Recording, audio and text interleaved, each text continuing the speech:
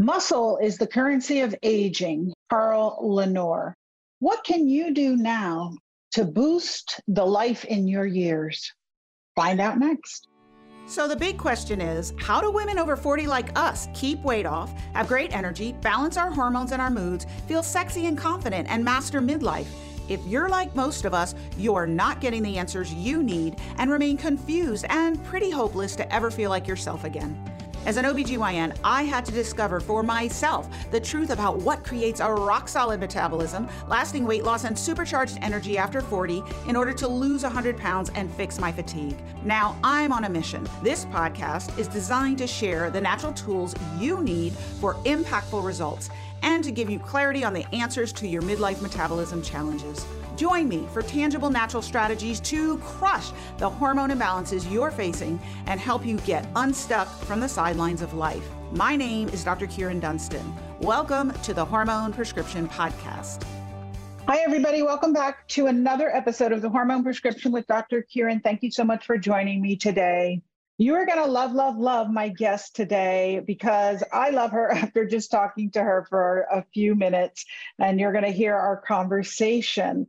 She, like me, is a medical doctor who went from the corporate sector into enlightened medicine, is what I call a functional approach, root cause resolution approach. Her story is a little different about how she got into this. So you're going to want to hear that. You've heard a lot of my other guests share their stories. I'm always fascinated by how people evolve their viewpoints in the world. And so you'll want to hear hers. She has a wonderful practice in Atlanta and helps people heal. And she loves to focus on longevity. And she has a ginormous toolbox of modalities to help you maybe increase the years in your life, but definitely increase the life in your years. She's going to talk to you about the difference between health span and lifespan. And most importantly, how do you test to know what your aging status is? Are you older physiologically than you are chronologically? She's going to tell you how to know. And she's going to share with you some of the best tools and strategies in her toolbox that you can start using today to put more life into your years. I'll tell you a little bit about her and then we'll get started. Dr. Turner is the founder of Vine Medical Associates and the VMA residency. Double board certified, her thriving practice treats executives and athletes from around the world. Practicing cellular, longevity, and performance medicine, Dr. Turner has special interests and experience in bioidentical hormone therapy, metabolic medicine, neurodegenerative disease, and human performance optimization. She also has earned being expert in peptide therapy in the Southeast and is an award-winning teacher of medical students, residents, and physicians on the faculty of Emory University. She's also served on the faculty of A4M, IPS, BioT, SSRP, and ACAMP. She's been featured on several podcasts, including Superhuman Radio Network, TRT Revolution, Relentless Vitality, Unique Medical, and Health Matters. Dr. Turner spends her free time with her husband and family studying cellular medicine and Christianity, managing her urban farm, and powerlifting. Please help me welcome Dr. Suzanne Turner. Hi, Kyrin. Thank you so much for having me on today. I'm really excited to get to talk with you. Yes, I'm very excited to talk with you. We both were in Atlanta probably at the same time, but I never had the pleasure of meeting you. We have colleagues and friends in common. And I love what you're doing and what you offer women. So let's dive into talking about longevity for women and what's involved with that. But first, I want to start because you are also a traditionally trained physician, right? Yeah. If you could share with everyone kind of your journey from what I call corporate medicine to enlightened medicine, what happened there? Well, actually, I think it was mostly patient driven.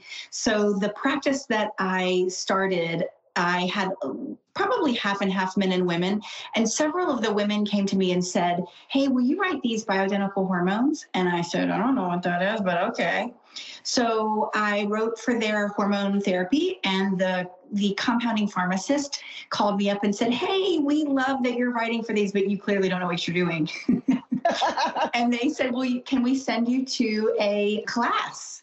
So they sent me to this little quick weekend course on bioidentical hormones. And it was really just a very skim introductory course called Get Out of Line. It was about how do you stop following the person in front of you and really be the leader in what you're doing. So I just got all of a sudden this hunger for learning about hormones and learning other ways. I've heard you talk about your toolbox got bigger or you added things to your toolbox. And that really is how I feel about it.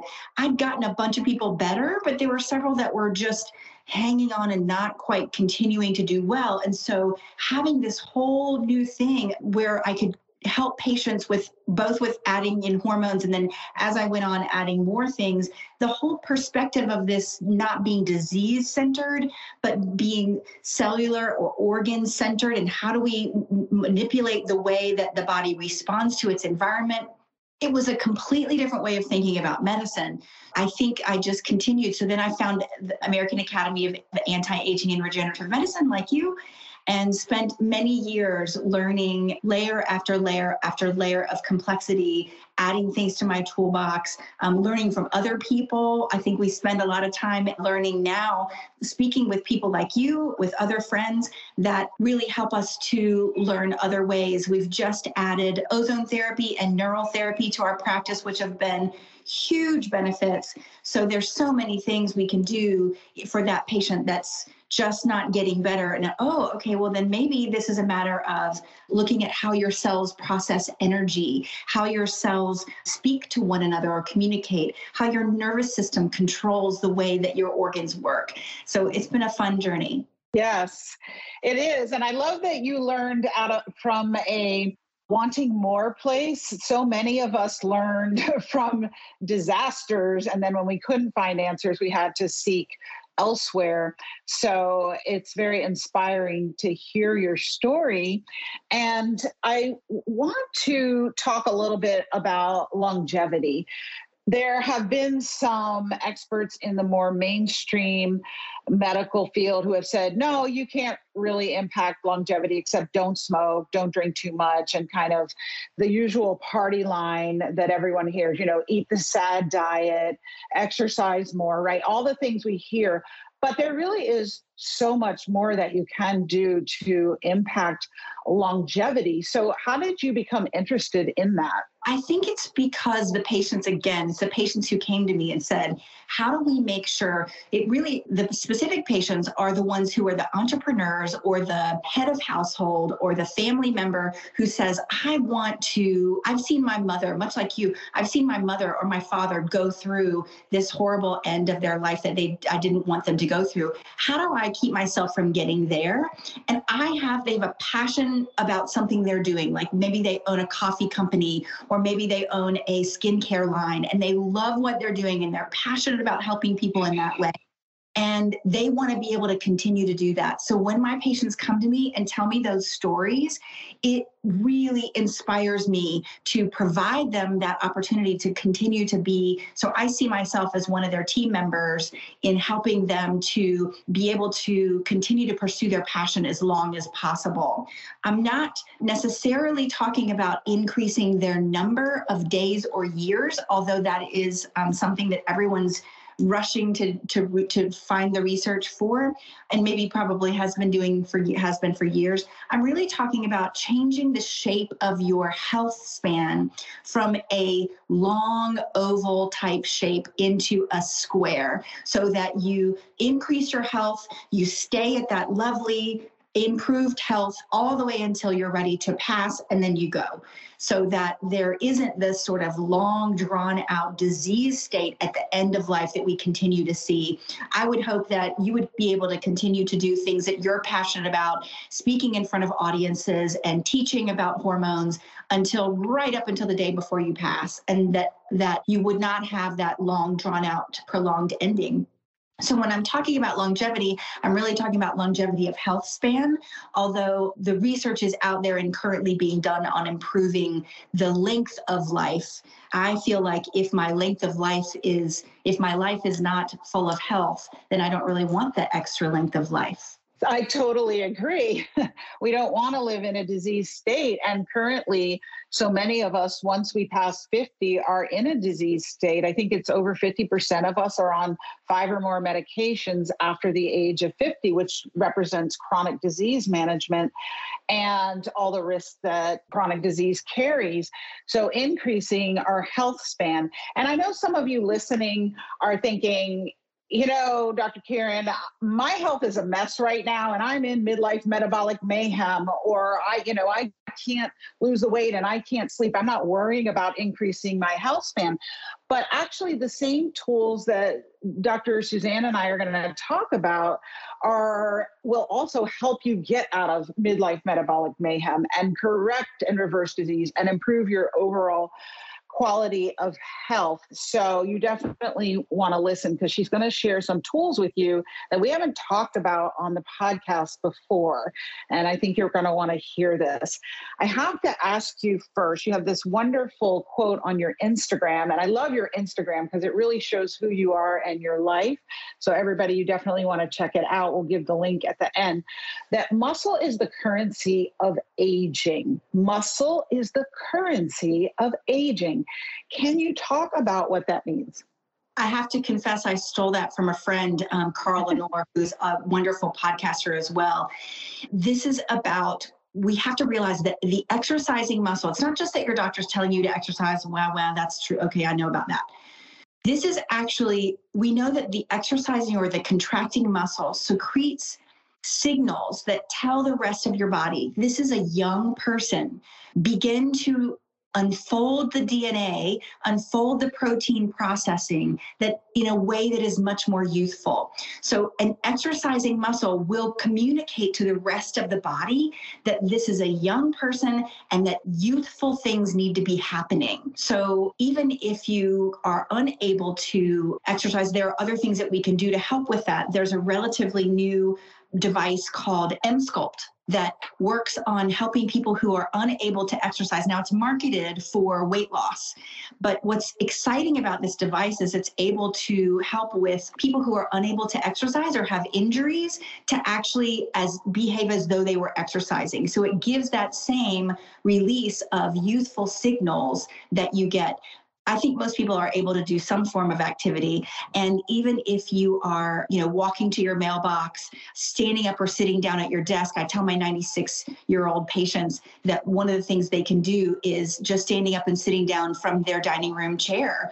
Just getting that kind of activity is going to be beneficial for your overall health, because your muscles, as they move and contract, are sending signals to the rest of your body to be more youthful and to produce proteins in a more youthful manner. So then all the things that happen with age, where we collect more junk more trash in our cells, where we damage the cells to the point where they become like zombie cells, all of those things are less likely to happen because of the signals that our cells are getting from the exercising muscle. So there's a reason to exercise. It's not just my doctor says I need to exercise or I'm trying to lose weight, although both of those usually are present. The biggest reason is because of this youthful communication that an exercising muscle will give you.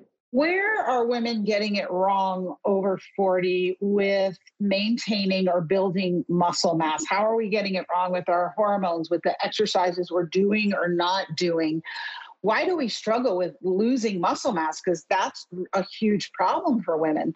So I love it's one of the hashtags I love. It's strong, not skinny. I love that because it moves the focus away from being very, very thin to being very, very healthy. And the idea that one of the things I hear my patients say a lot is, I don't want to do any weight training because I'm afraid I'm going to be too bulky.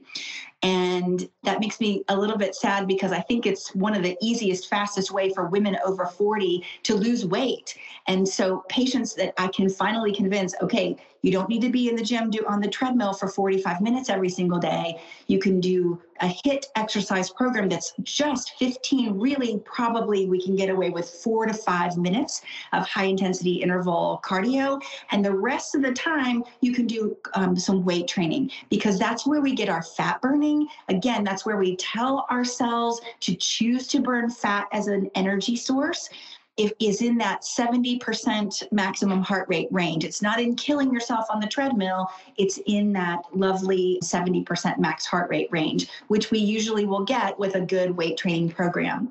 Now, I definitely recommend people use a trainer, especially if you've just started doing weight training. I have been doing this for several years and I still use a trainer because I want to make sure I don't injure myself. So injury is a little bit worse, of course. So I would rather not have that. I want longevity of my ability to exercise as well.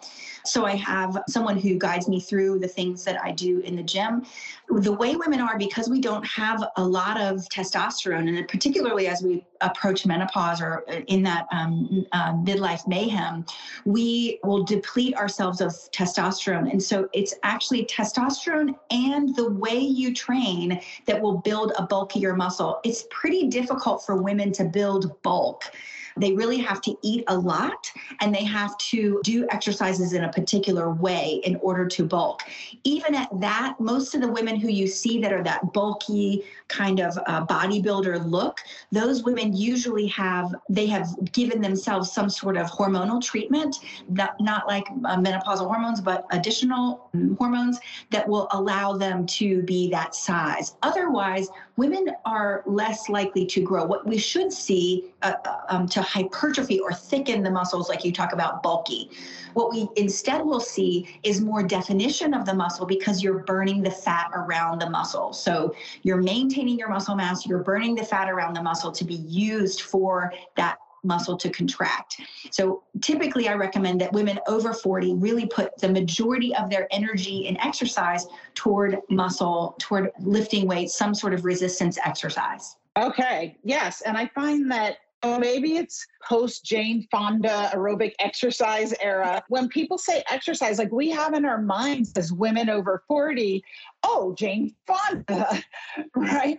But I think it's time that we change that visual. And I don't have a visual representation of who represents, probably Deborah Atkinson, flipping 50.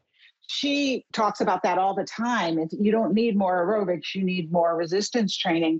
You mentioned testosterone, and that's something that I'm very passionate about because, the official corporate medical statement summary on testosterone use in women is basically no. And it's so vital for our brain function, neurotransmitters, our bone mass, our muscle mass. Can you talk about the importance of getting your testosterone tested and treated? Yes, over our lifetime, even including in our 20s, testosterone is one of the greatest hormones that's produced, and I mean greatest in volume of hormones that's produced by women's bodies, which doesn't make a lot of sense in our minds, but this is the reason why it's so frustrating. So I just competed in a powerlifting competition, and I was required to come off of my testosterone in order to do that competition. I think this is a travesty because I'm going to spend the next several months dealing with my midlife mayhem again as I cover the loss of testosterone and getting back on it again. And I don't take a huge dose of testosterone. I'm really just at a moderate, appropriate dose because without it, my testosterone, of course, I'm 50. My testosterone is very low. With testosterone, I sleep better, I'm more calm, things around me don't bother me. And that's the case with most of my patients, much like you, I'm sure, is that they're able to sleep better at night. I tell women things like socks on the floor don't bother you. And it's because if you think about it, your husband it doesn't bother him when he sees socks on the floor. He walks right past it. It's because our minds are so diffusely aware. If you're familiar with the work of Alison Armstrong, we have such diffuse awareness when we're in that estrogen cycle. And if we are on testosterone, it really helps with bringing some focus to our activities in our day. So I'm a big fan of testosterone. And again, not in an overdose or super physiologic dosing, but in a necessary for functioning day to day. The dose I take is about 1/10 or 1/15 1/15th the dose that I give my husband. It's a way smaller dose, but it's perfect and just what I need in order to function properly on day to day. Right. And I love that you brought up Allison Armstrong. I'll just say a little bit about her for everybody listening. She's basically, I guess, a woman's dating coach, but she really is very clear about the different psychological profiles that is related to hormones for men and women and how we function differently because of our hormonal milieu. And so I love that you shared that about our brain, because testosterone is super important for that dopamine and the focus and the drive, and not only our muscles and our bones, but it's very important. All right. So what else is important when we're looking at increasing our health span? I think several things are important. One of the ways that muscle also works, and so I'm going to tie this into what we just talked about, is by increasing the ability of your cells to produce protein and increasing the ability of the cells to produce energy. So I hear a lot of women that are in that midlife mayhem talk about being fatigued. So one of the things that we can use, there's an old drug that was found on Easter Island that is sort of like an old antibiotic, although it functions differently than that. It's FDA approved for use for kidney transplant patients, and that's in a fairly high dose. When we use this in a much lower dose, we can find that we are able to turn off the go mindset of our cells and turn on the rest and repair mindset of our cells. Those two aspects of how we see and use energy in our cells need to be in a really good balance. The calm down, rest, and relax, as well as the go, let's build, let's grow, let's develop. We want that, but we also want the rest and relax. It needs to be in this good balance, much like we've probably talked about with the sympathetic and parasympathetic nervous system. Those all exist, those dichotomies exist at the cellular level. So one of the things that drug is called rapamycin. It's used in much, much smaller doses. And there are some really interesting studies about it improving the longevity and the number of years of mice and C. elegans, which is a worm that has very similar DNA to ours, as opposed to dogs that don't have similar, if we're using animals for research, rats or mice, and the C. elegans has a very similar DNA to us. So we can use those to study. And rapamycin, because it's been around for a long time, it's been used for many, many years treating kidney transplant patients. We're using this in really, really tiny, infrequent doses for every once in a while to give your cells a rest and a chance to recover from all the things we do in a day. So that's also so rapamycin is one option, but we also use, that rolls over into the idea of how important sleep is. So one of the things that's the tenet of health for me is going to bed at 8:30. And the reason this is important is because during sleep, this is when your brain opens up what we call the glymphatic drainage system. This is sort of the trash or the sewer system of the brain. It's closed during the day. And at night, while you're sleeping, it opens up. As long as the body's not doing anything like digesting food.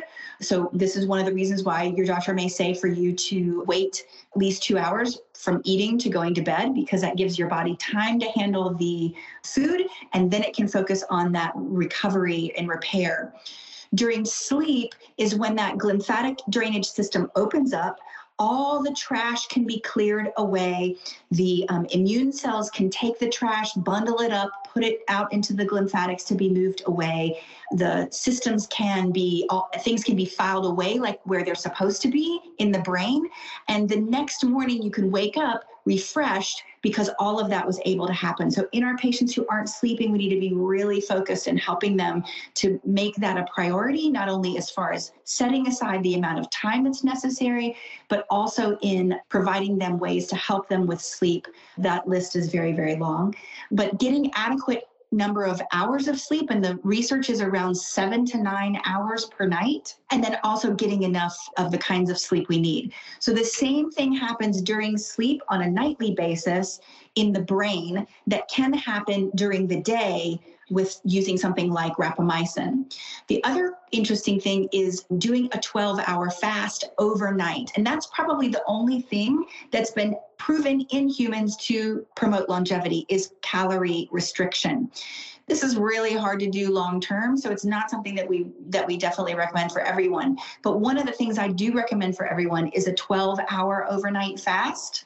It seems like 12 hours overnight, that seems like it would be easy. Well, if you eat dinner at 6 o'clock at night and don't eat anything again until 6 o'clock in the morning, that sounds pretty easy, but most of my patients have a hard time getting that 12 hours in. What's interesting is if you fast for that 12 hours, we know that the brain will begin to produce a protein, or a fat rather, called butyrate.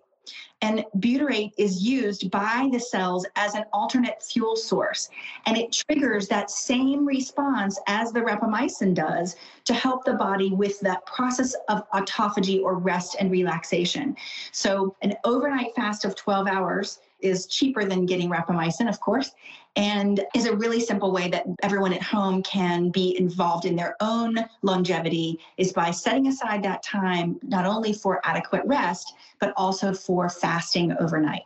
Regarding fasting, because it's very popular right now, all kinds of fast, dry fast, wet fast, water fast, juice fast, but intermittent fasting is a huge topic. And there's several best-selling books on it. What about longer intervals of fasting? What is the research saying about that?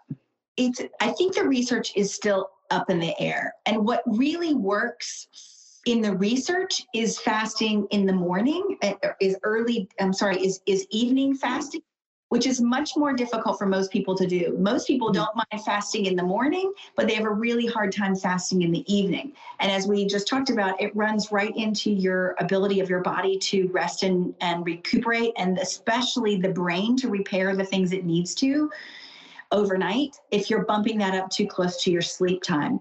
So I really encourage people, if they can, to push that fasting window up against their dinner time and make that dinner time be earlier in the evening. Then you get that full 12 hours of overnight fasting, for the brain to be able to begin producing butyrate so that it can cause all the healing that the cells need through that time when it's produced.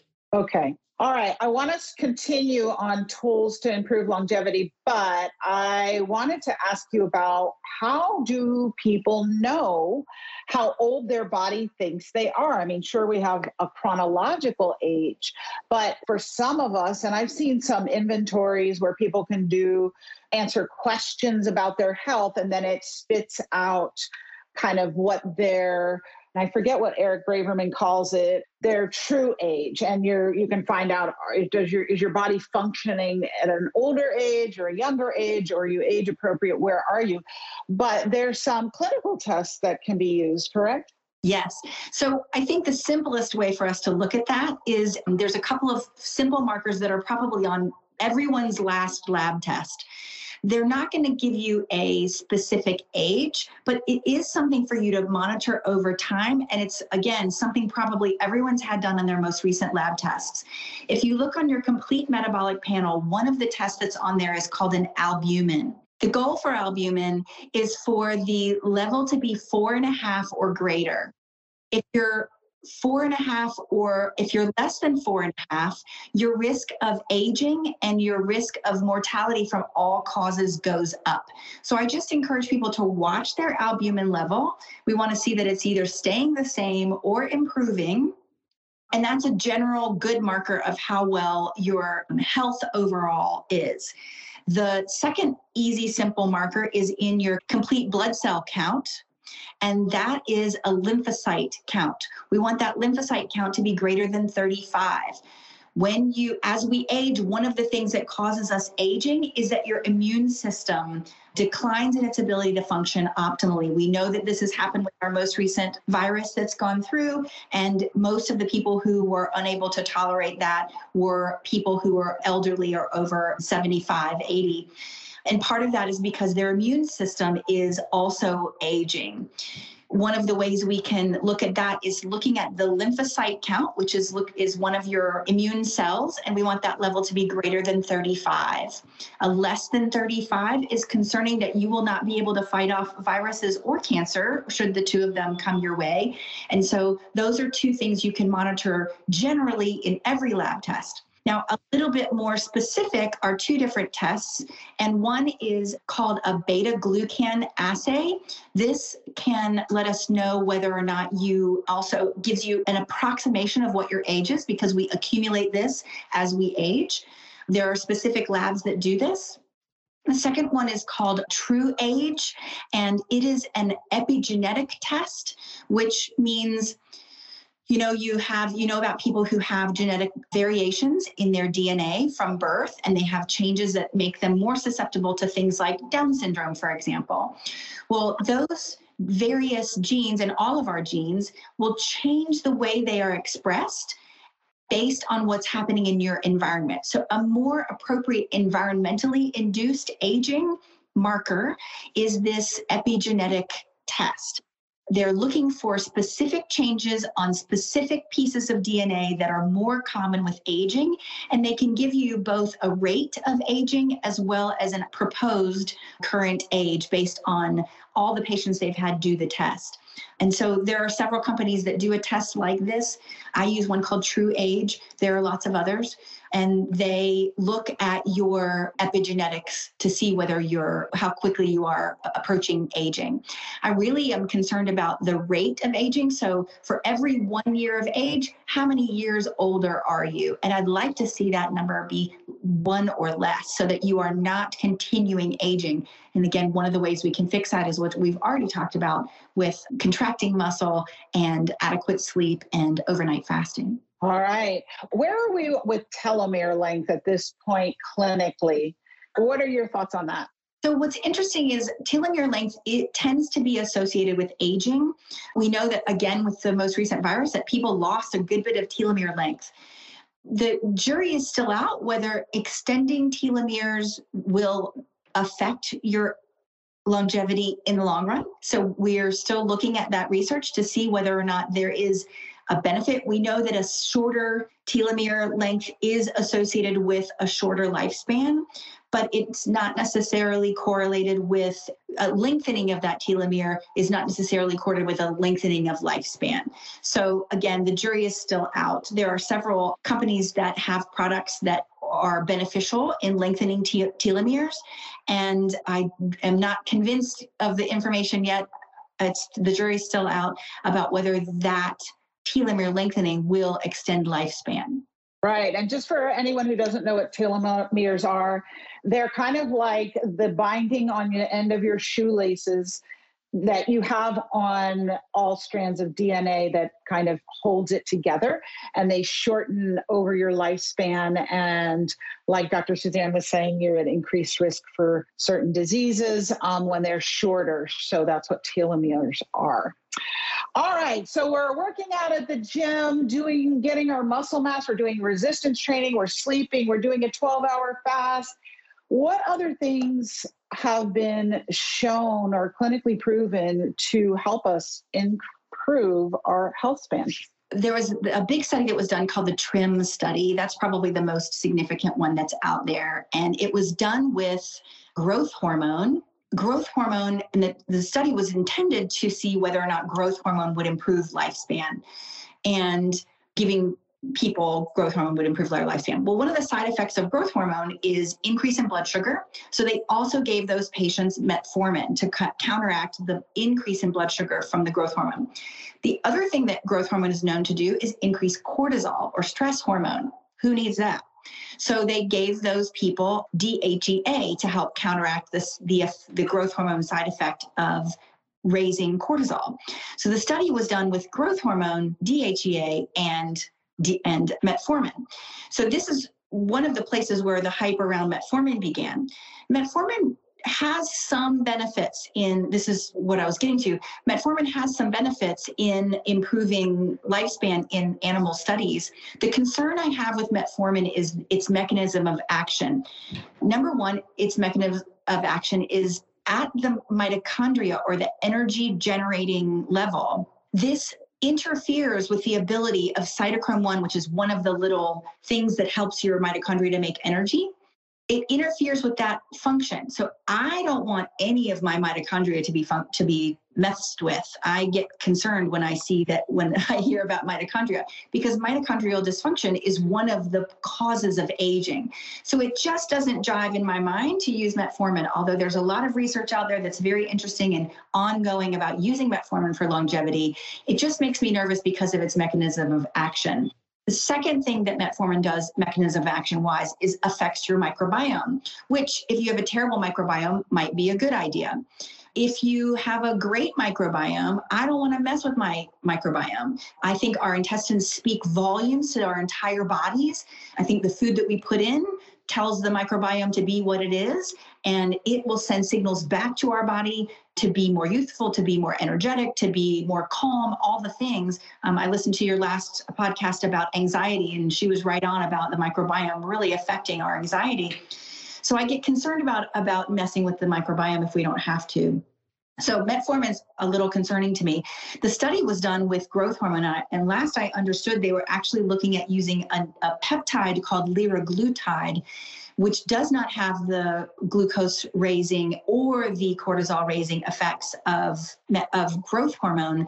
So I'm interested to see the research on that. That's still pending. Liraglutide, most people are probably familiar with it as Victoza or Saxenda, which is used for weight loss. Okay, awesome. All right. So what other tools are available? You mentioned peptides. You are an expert in peptides. You have a book coming out on this topic. What we've covered a little bit of that on the podcast, but can you speak to peptides that might specifically improve health span? It's one of the things I think is really interesting and helpful. Because of how they work, I think there's two in particular that would be beneficial. And there's several of them probably that would be helpful, but let's just talk about two. I think thymosin alpha-1, which comes from your thymus gland and can help to rebalance the way your immune system functions. When we get a vaccine, when we have an autoimmune disease, our immune system is really shifted over to one side where it's primarily focused on making antibodies. We don't want our immune system to be focused in that direction because then it's unable to fight things like viruses and cancer. And this is an oversimplification of the way our immune system works. But if we're talking about in binary language, that's really what we're looking at. So if it's busy making antibodies, it's not going to be busy making things, what we call natural killer cells that can fight off viruses and cancer. So I'd love for it to be more balanced. And one of the ways we can do that is using this peptide that's naturally occurring in the thymus gland. It's depleted in patients we know that have things like rheumatoid arthritis, MS, for example. And so we love having that extra ability to give ourselves depleted thymosin alpha-1 if we are able to find it. That's a little bit of trouble right now. I like it because it works on that immunosenescence or the aging of the immune system that occurs. As we age, the thymus gland, which is where your T cells come from, everybody's familiar with this. I couldn't have had this conversation several years ago because no one would know what we were talking about. But so the recent virus, we have all this, people are familiar with these terms. Your thymus gland, where your T cells come from, gets replaced with fat as we age. And so that's part of the problem with aging is your immune system's unable to fight off things it used to be able to. So if we can give you something like thymosin alpha, re-stimulate your baby T cells to become cells that can fight things off, then we have this better balance. So I think thymosin alpha would definitely fall in my toolbox of anti-aging. The second thing would be to use a growth hormone secretagogue. The reason why I like these instead of growth hormone itself is because they're increasing the ability of your body to produce its own growth hormone. Again, as we age, we know we hit that midlife mayhem and we deplete our bodies not only of testosterone, melatonin, estrogen, progesterone, but also growth hormone. And so if we can allow our bodies just to make the amount of growth hormone that it would have made in our 20s and 30s, that it would naturally, you won't overdose on the growth hormone. because you're not giving yourself actual growth hormone, you're giving yourself, they're usually analogs of growth hormone releasing hormone, which is also naturally produced by the brain. We know that these are associated with improvement in longevity, especially in animal studies. And so this is one of my favorites to help to put people on for improving their longevity. And we can follow that again with a TrueAge test and see how they're chronologically versus biologically improving in their age.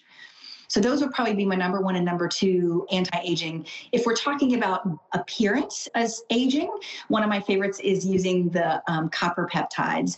And so GHK is the amino acid sequence that it's called. Most of the peptides have a letter and number name on them because they're still in research use. And so GHK has a copper attached to it. So it's blue when you see it. You may see several skincare lines that have a GHK that have a blue coloration to them. And these can really help to restore the skin. They have been compared against retin A and vitamin C with better than retin A and vitamin C outcomes in the research. So very interesting anti-aging for the skin. What's very interesting recently is I've been recommending these topically for people to use for hair loss. And we've had several patients lose their hair in this most recent pandemic. And if they use this on their scalp with a derma roller, we do it a couple times a week. Many of these patients we're seeing some really amazing results with restoration of hair. And this is not even using PRP. It's just using the derma roller and the medical grade GHKCU serum. Awesome. Yeah. This is so much good information. And I know you could go on probably listing things. I'm thinking, we didn't even talk about oxygen therapies and But I'm going to tell everyone they just need to read your book where you're going to talk about a lot of this.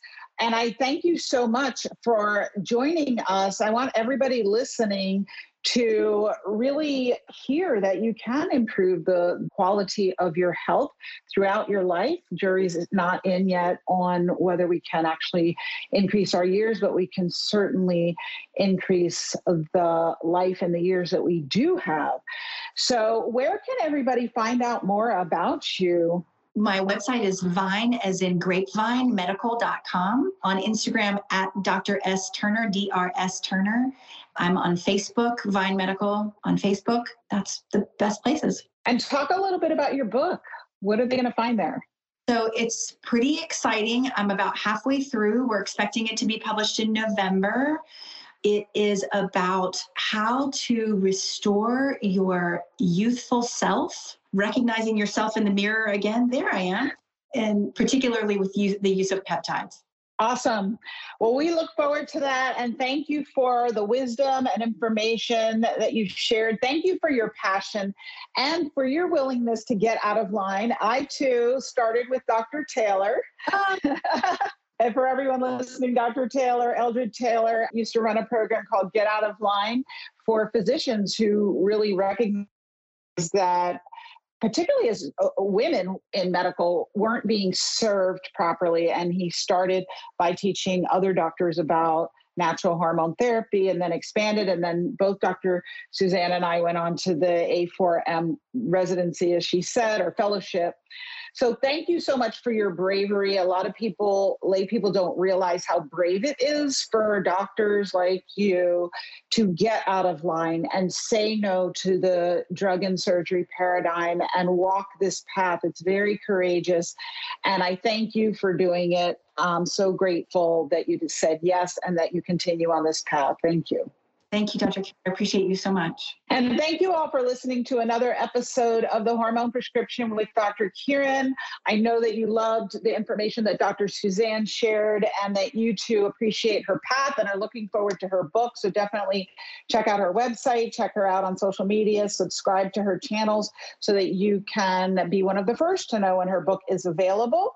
And I hope that you learned something today that you can implement in your life to change your health and transform your life to what you deserve it to be. I will see you again on next week's episode. Until then, peace, love, and hormones, y'all. Thank you so much for listening. I know that incredible vitality occurs for women over 40 when we learn to speak hormone and balance these vital regulators to create the health and the life that we deserve. If you're enjoying this podcast, I'd love it if you'd give me a review and subscribe. It really does help this podcast out so much. You can visit thehormoneprescription.com where we have some free gifts for you, and you can sign up to have a hormone evaluation with me on the podcast to gain clarity into your personal situation. Until next time, remember, take small steps each day to balance your hormones and watch the wonderful changes in your health that begin to unfold for you. Talk to you soon.